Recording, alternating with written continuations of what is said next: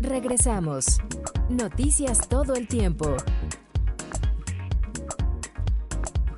La opinión de...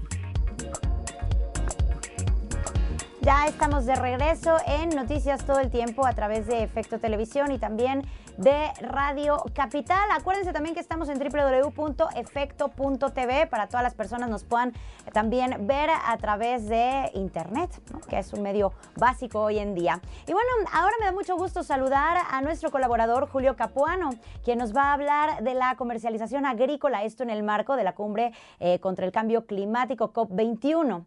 ¿Cómo estás, Julio? Buenos días. Hola Dani, muy buenos días. Bien, bien, gracias. ¿Ustedes qué tal por allá en el estudio? Aquí un poco frío, pero supongo que allá ustedes no tanto, tal vez.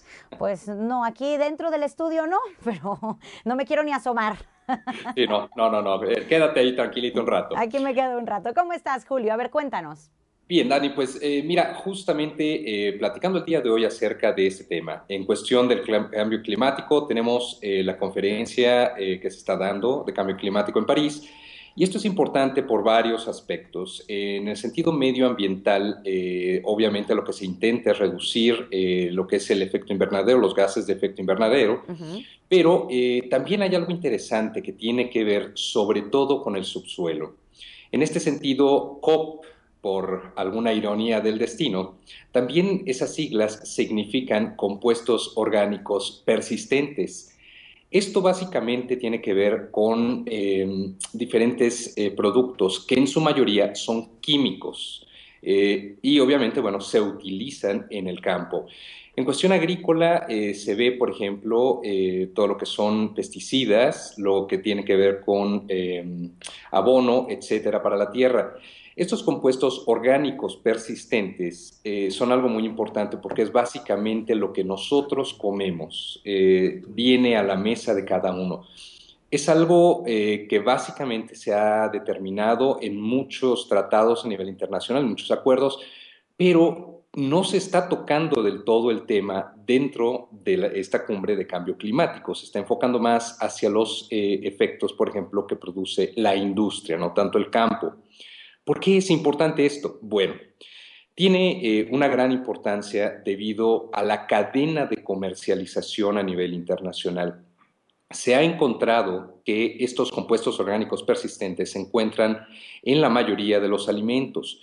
Por eso, más o menos a partir de los años 60, se ha empezado a hacer un cambio muy grande en una tendencia que es la tendencia a nivel orgánico. Esto obviamente elimina algunos, no todos, pero la mayoría de los componentes que son persistentes, los COPs. El punto con esto es que actualmente a nivel internacional existen regulaciones muy rigurosas, que ya lo hemos comentado, por ejemplo en el caso de Estados Unidos, para poder introducir productos que contengan determinada cantidad de estos componentes orgánicos persistentes. ¿Por qué? Porque se toma como un riesgo a la salud. No solamente es en el medio ambiente, sino también lo que consumimos. Y más, cada día se están llevando a cabo acuerdos para prohibir la entrada de determinados alimentos que contengan altos niveles de COP.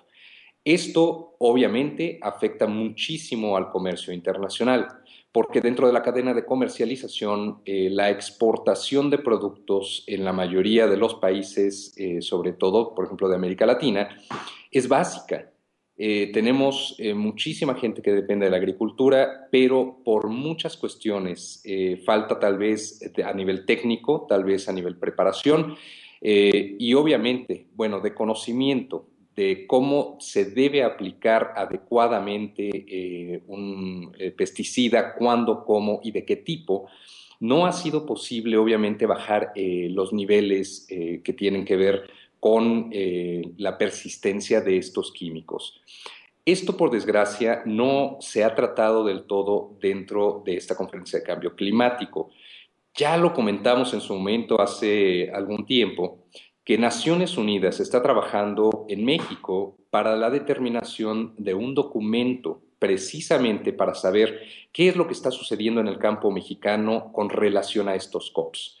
Porque al final del día, esta concentración de químicos también se va al ambiente y también es un factor muy importante dentro del efecto invernadero que se está produciendo a nivel global.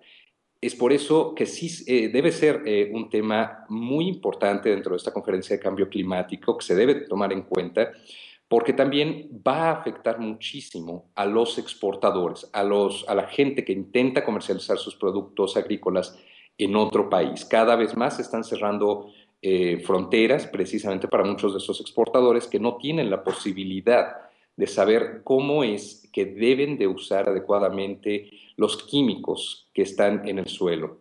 Es un riesgo que se llama, bueno, es un riesgo químico a nivel biológico y eso también es muy importante. Por eso actualmente vemos grandes cantidades de productos transgénicos también, en donde en algunos casos se llega a usar, por ejemplo, menos de estos COPs. Obviamente no es la opción más saludable tampoco, pero tiene determinados parámetros que han sido seleccionados por algunos países como ser menos dañinos, en algunos otros no tanto.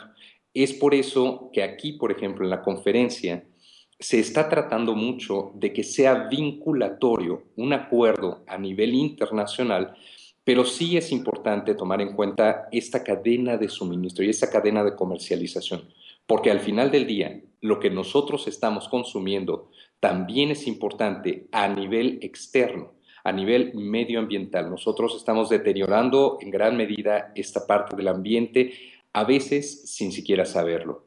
Dentro del área de comercialización, algo muy importante también es la parte del empaque.